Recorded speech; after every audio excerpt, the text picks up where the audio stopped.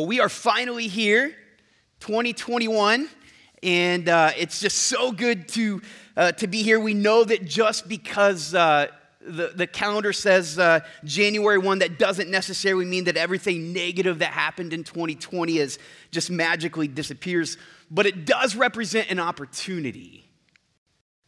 As we start this new year, we have an opportunity to define the direction that we go in 2021.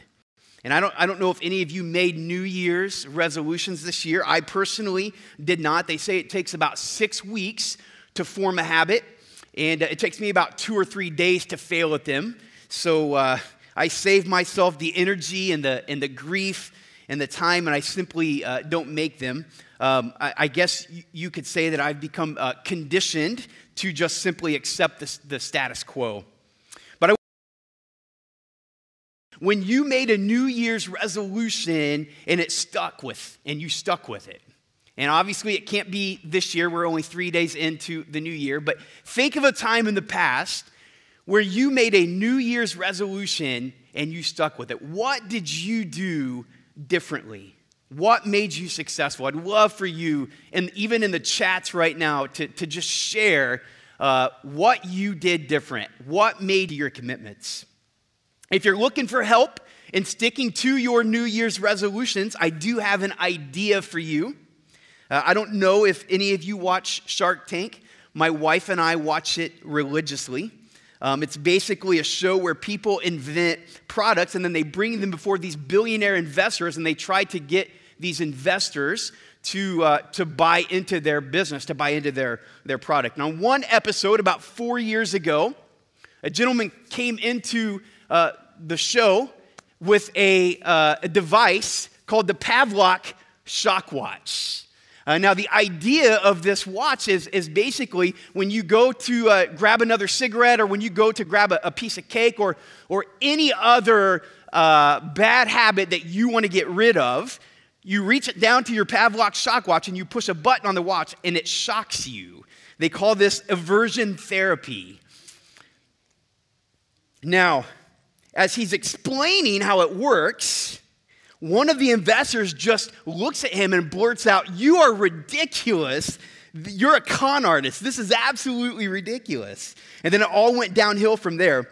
And he doesn't end up getting a deal with the investors that day, but that was 4 years ago. And since then, he has sold thousands of these watches. They did an update a few years ago on his business, and he has boasted 10,000 new users. That was 2 years ago. 10,000 new users since he appeared on the show that day. So evidently, it is working for some people, or at least they think it is working for them. I just read the other day that he came out with a second version of the Pavlok Shock Watch. Now, if the first version shocks you, I can only imagine what the second version will do to you, and I really don't want to find out. But people are desperate to break their bad habits. I don't know if it works. I have my doubts. Maybe some of you have a Pavlok shock watch. Maybe you want a Pavlok shock watch now. Maybe.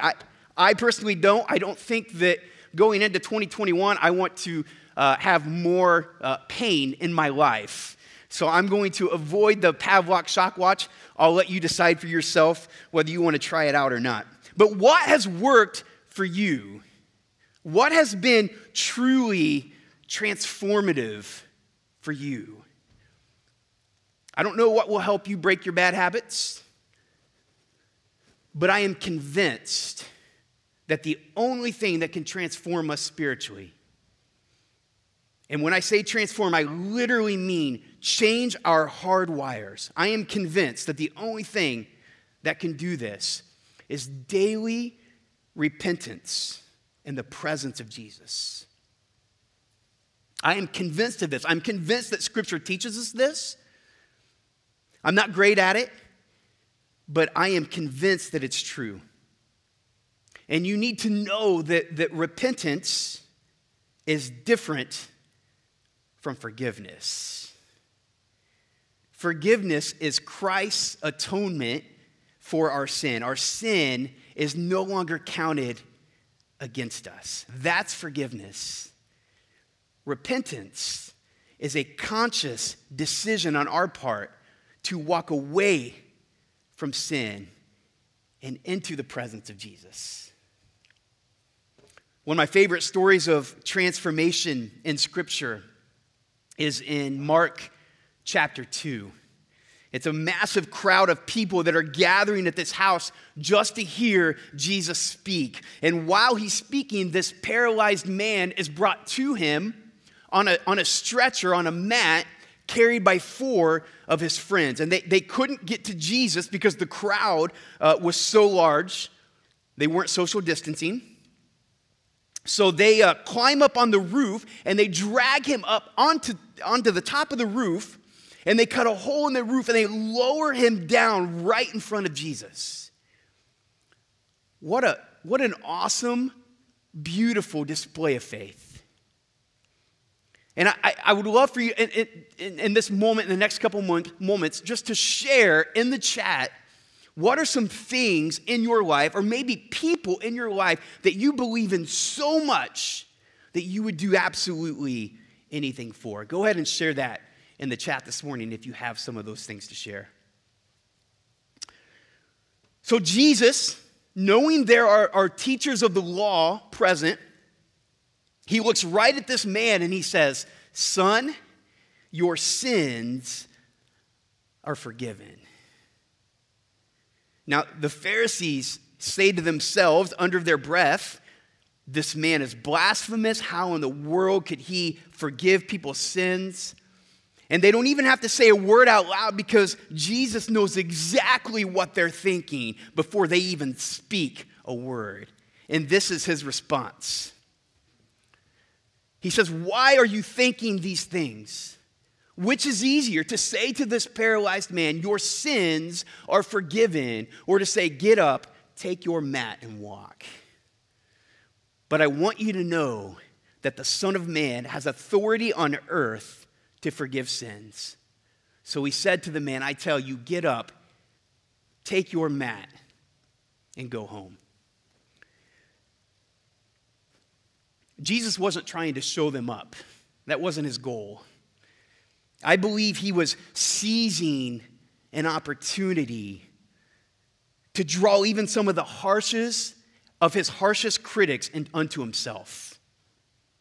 We don't have an account of the response of the teachers of the law after this happens. All we have is verse 12, and it says, "This amazed everyone, and they praised God." I think some of the teachers of the law that day believed. The text doesn't tell us that. That's just what I think. But I mean, how could you not? How could you witness that and not believe? Why do we settle? Why do we so often settle for something so much smaller than what Jesus wants to give us? Why are we okay being on the fringe of the crowd? Getting just a little dabble of what Jesus wants to offer us, instead of tearing a hole in the roof and finding ourselves in the presence of Jesus every single day. Why do we settle? My hope and my prayer for you and for me and for each of us in 2021 is that it wouldn't just be a year of physical transformation, that it wouldn't just be the year that the pandemic goes away, that it wouldn't just be the year that we get to gather together again in person and we get to give hugs and all of that stuff. I mean, don't get me wrong, I hope for those things. I believe those things are going to happen, and I want them to happen. But I think Jesus is calling each of us individually to something greater in 2021. I think that he's also calling us as a church corporately into something greater in 2021. But to get there, we have to be able to see the breadth and the depth of the kingdom that is right before our very eyes. We're spending too much time on the fringe of the crowd. We're not proactively putting ourselves in the presence of Jesus daily. And until we are willing to do that, the richness and the vastness and the greatness of what Jesus wants to offer us will be lost on us. Jesus spent an incredible amount of time telling stories, trying to get people to expand their imaginations and see a more complete, a more full, a more accurate picture of the kingdom of God. But too many people were content with the status quo. They were content with their small idea of a Messiah. They were content with their political systems and their power structures that were conflated with their faith and their belief system. And they were content showing up just enough to be associated with Jesus. They settled for so much less than what Jesus wanted for them. And church, I have to tell you, it's no different today. It is absolutely no different today. We settle all the time. God wants to give us so much more. Relationships are being destroyed by what we believe politically, and that's in the church. I don't care if you're a Democrat or Republican. Doesn't matter if you're a Trump supporter or not Trump supporter. It doesn't matter. None of that even matters. Can I just tell you that God's kingdom is so much bigger than any political structure or any political belief that you could have, that it's not even funny. And I'm not telling you what to believe politically. I'm just simply telling you to believe that God's kingdom is so much more significant. We settle for a transactional version of church. We become so conditioned by society to be transactional that we do it in church too. Our society has taught us well how to be consumers. Church has become our supermarket for faith. We've gotten so used to asking questions like, what can church do for me? What can I get out of it? What can God do for me? Those questions by nature are all transactional. It's not that it's wrong to ask those questions. It's just that the benefits of asking those questions are limited. Those are questions you ask when you're on the fringe of the crowd, not when you're fighting your way through a hole on the roof just to get into the presence of Jesus. We should be asking questions like, how can I see God more fully in my life? What can I do to see more of Jesus? What can I do to get others in my life to see more of Jesus? Jesus doesn't want to be associated with us. Jesus wants to change us, and he wants to change others through us. We are not transformed by something that God gives us. Transformation comes from continually being in the presence of Jesus. We are different not because of something we receive. We are different because of something that we give. Do you see the difference? This is the difference between forgiveness and transformation. You can be forgiven and not be transformed. When we just settle for forgiveness, man, we are missing out. So many people in the crowd that day were forgiven, but they left unchanged because they never fought to be in the presence of Jesus. I think many of us settle for a transactional version of faith rather than a proactive one. I think many of us wait until something not so great happens and then we ask, what can God do for me? Much of our prayer life is simply asking God for things. And again, it's not wrong to ask God for provision. God provides, but God wants so much more for us than that. He wants to do so much more for us than that. He wants a deep, intimate relationship. We show up to church on Sundays because it feels good to be in the presence of God and we need a pick-me-up. And then after the service is over, we walk out the door and we leave the presence of God for a week. Sometimes 2. We know we make mistakes, so we come to God for forgiveness, which He freely gives us. But that doesn't change us because forgiveness doesn't equal transformation. Only daily repentance in the presence of God.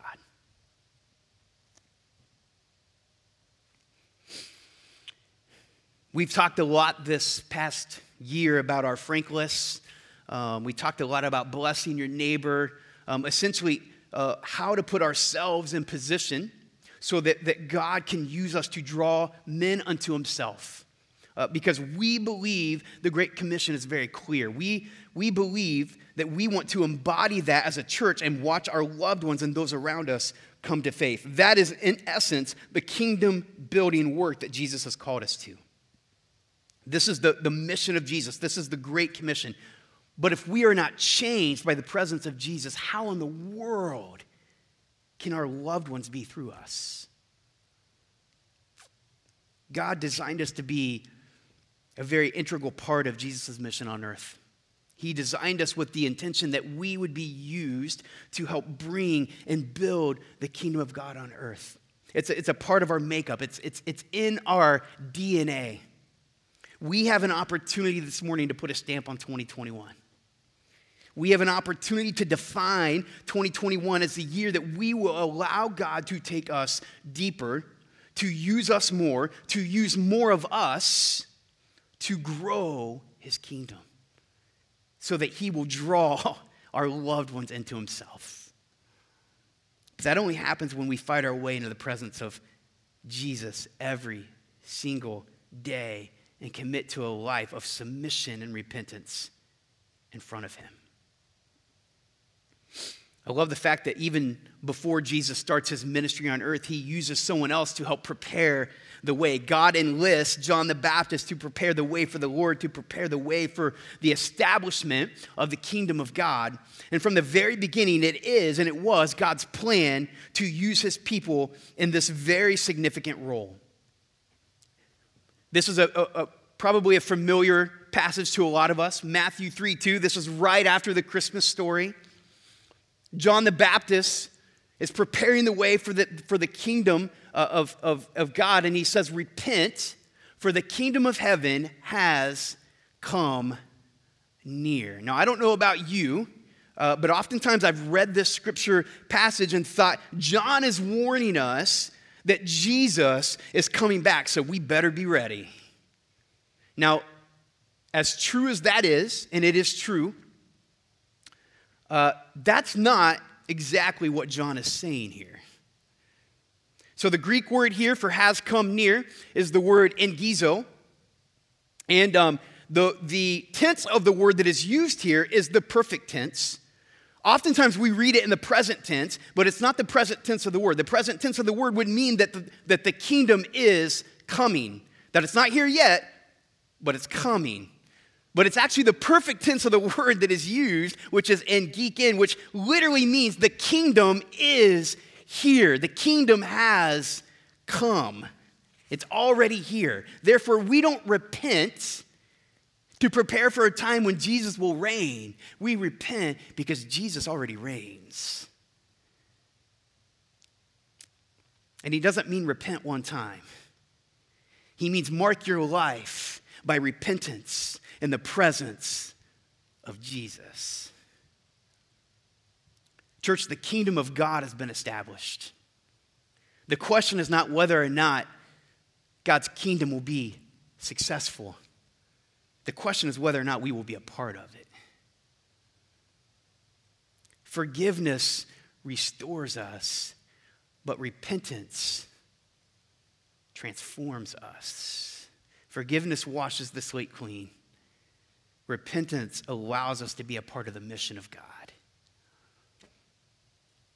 Being successful in the eyes of God doesn't mean that we live a life without mistakes. As a matter of fact, I would guess that if you're living a life without mistakes, maybe you're not being actually successful. When we repent, failure becomes part of our blueprint to succeed. Now, hear me when I say I'm not condoning sin. I'm not telling you to go do whatever you want because you can be forgiven. That's not what I'm saying. I'm simply telling you that we serve a very creative God who takes the messiness and the brokenness of our lives and he creates something new. Just like he took the nothingness and he created the world, he takes the bad and he turns it into something good.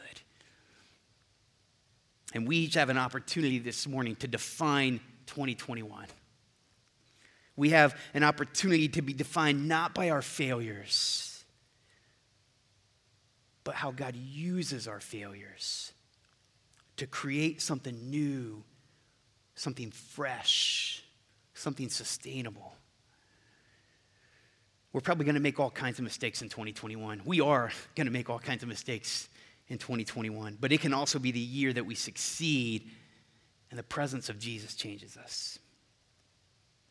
I thought it would be fitting as we enter the new year to revisit the story of Scripture that All Shores gets its name from. It's from John 21. It's a story of radical love. It's a story of Jesus walking alongside Peter in his life journey. It's after the resurrection. And I can imagine that the disciples are still in the midst of somewhat of a hangover from the Easter story that has just played out right before their eyes. They're probably partially still excited about Jesus rising from the dead, but the other part of them is saying, okay, well, what do we do now? Guess we just go back to fishing. That's what we do best, right? So that's what they do. They're in a boat and they're fishing and they're not catching a thing. And all of a sudden, Jesus pops up on the beach cooking breakfast and he yells out, hey, put your net on the other side of the boat. See what happens. So they do that. They put their net on the other side of the boat, and as soon as they do, they pull up a massive amount of fish in their net, so full that they can barely move the net.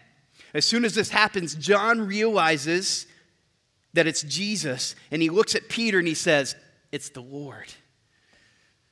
So Peter does what Peter does. He doesn't think, he just reacts, and he dives into the water and he swims right toward Jesus. Typical Peter. He's always wearing his heart on his sleeve.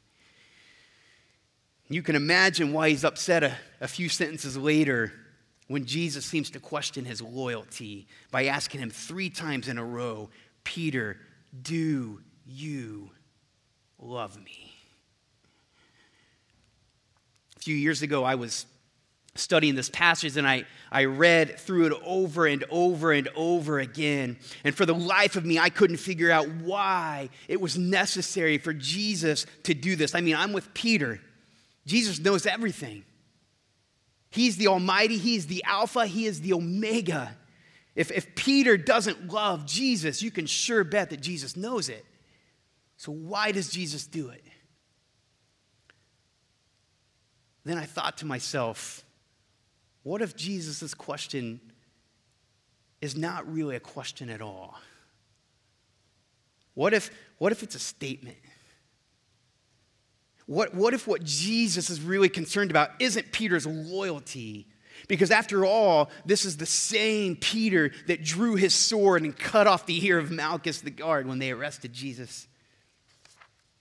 What if what Jesus is trying to do here is actually to help Peter be successful? What if he's using Peter's failure to accomplish something great for the kingdom? You see, 3 chapters earlier, Peter does the unthinkable. He tells Jesus that he will never deny him, and then denies him not once, not twice, but 3 times around a charcoal fire for fear of his own life. Peter may wear his heart on his sleeve, and he may love Jesus as much as, if not more than, all the other disciples. But man, he is human and he fails. He makes mistakes. So here we are, 3 chapters later, on the beach, Jesus looks Peter in the face, ironically around a charcoal fire. And 3 times, Jesus says, Peter, take part with me in the greatest mission the world has ever known. Feed my sheep. It's not a question at all. It's a statement. A statement of redemption.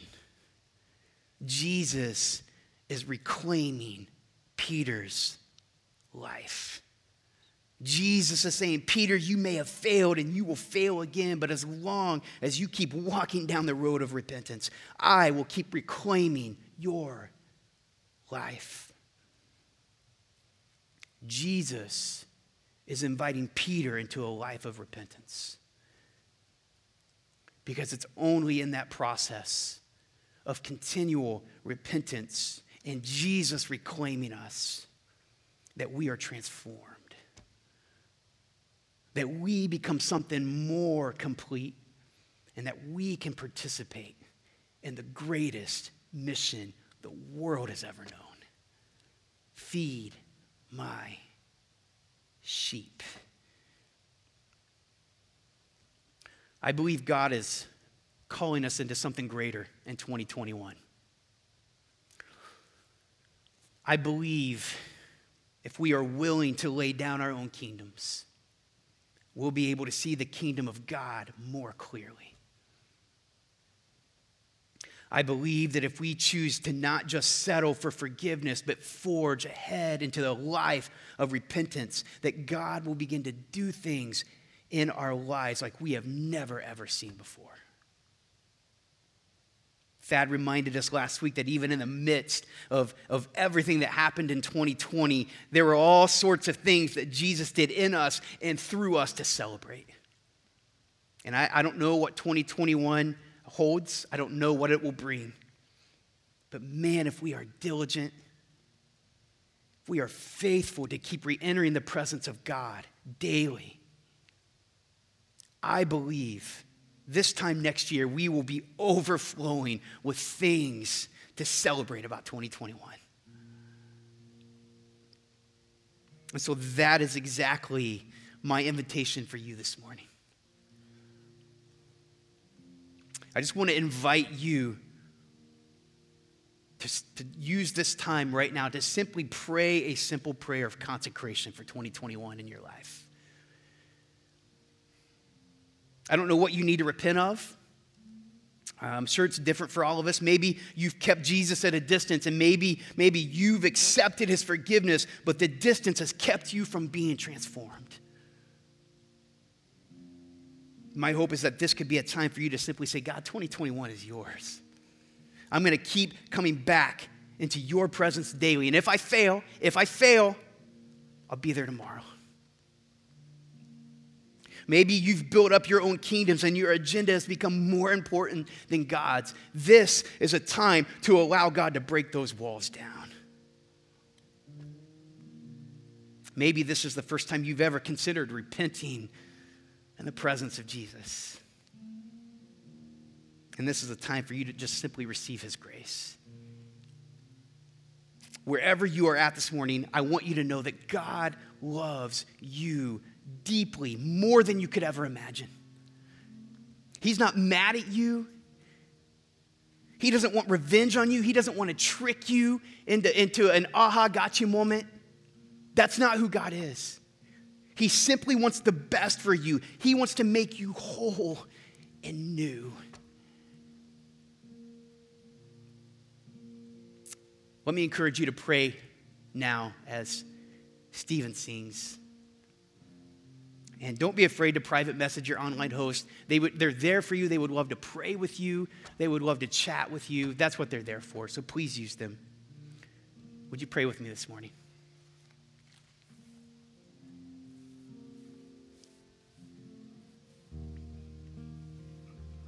Lord, I come, I confess, bowing here, I find my rest, and without you, I fall apart.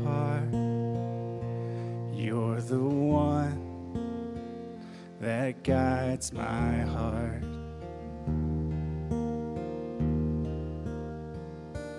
Lord, I need you. Oh, I need you. Every hour I need you. My one defense, my righteousness. Oh God, how I need you.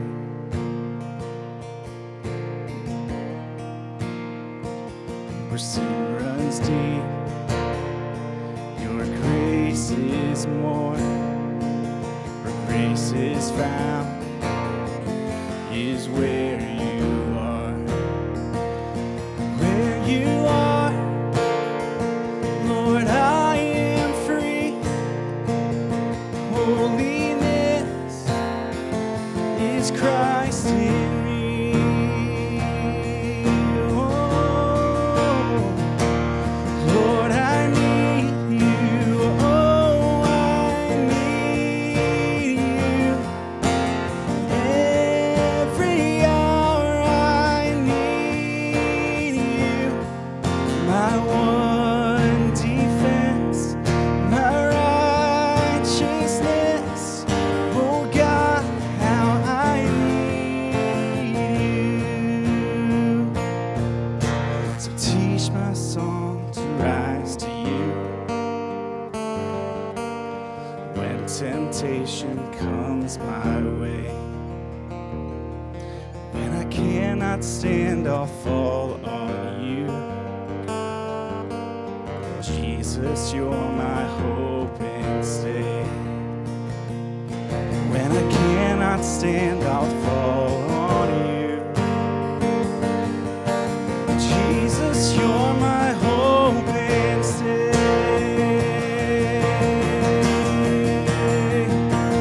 Lord, I need you. Oh, I need you.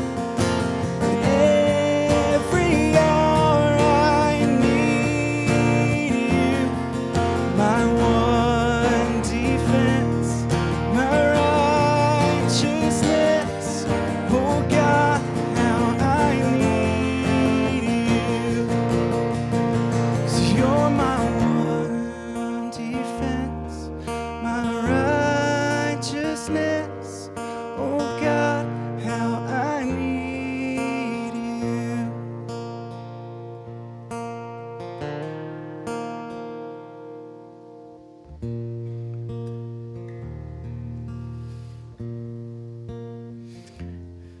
Jesus, we need you. We confess that so often things get in the way. And being in your presence just isn't a priority. But Father, we want to be made new. We want to start off 2021 well, and we want to commit to keep coming back into the presence of Jesus. Help us, Lord.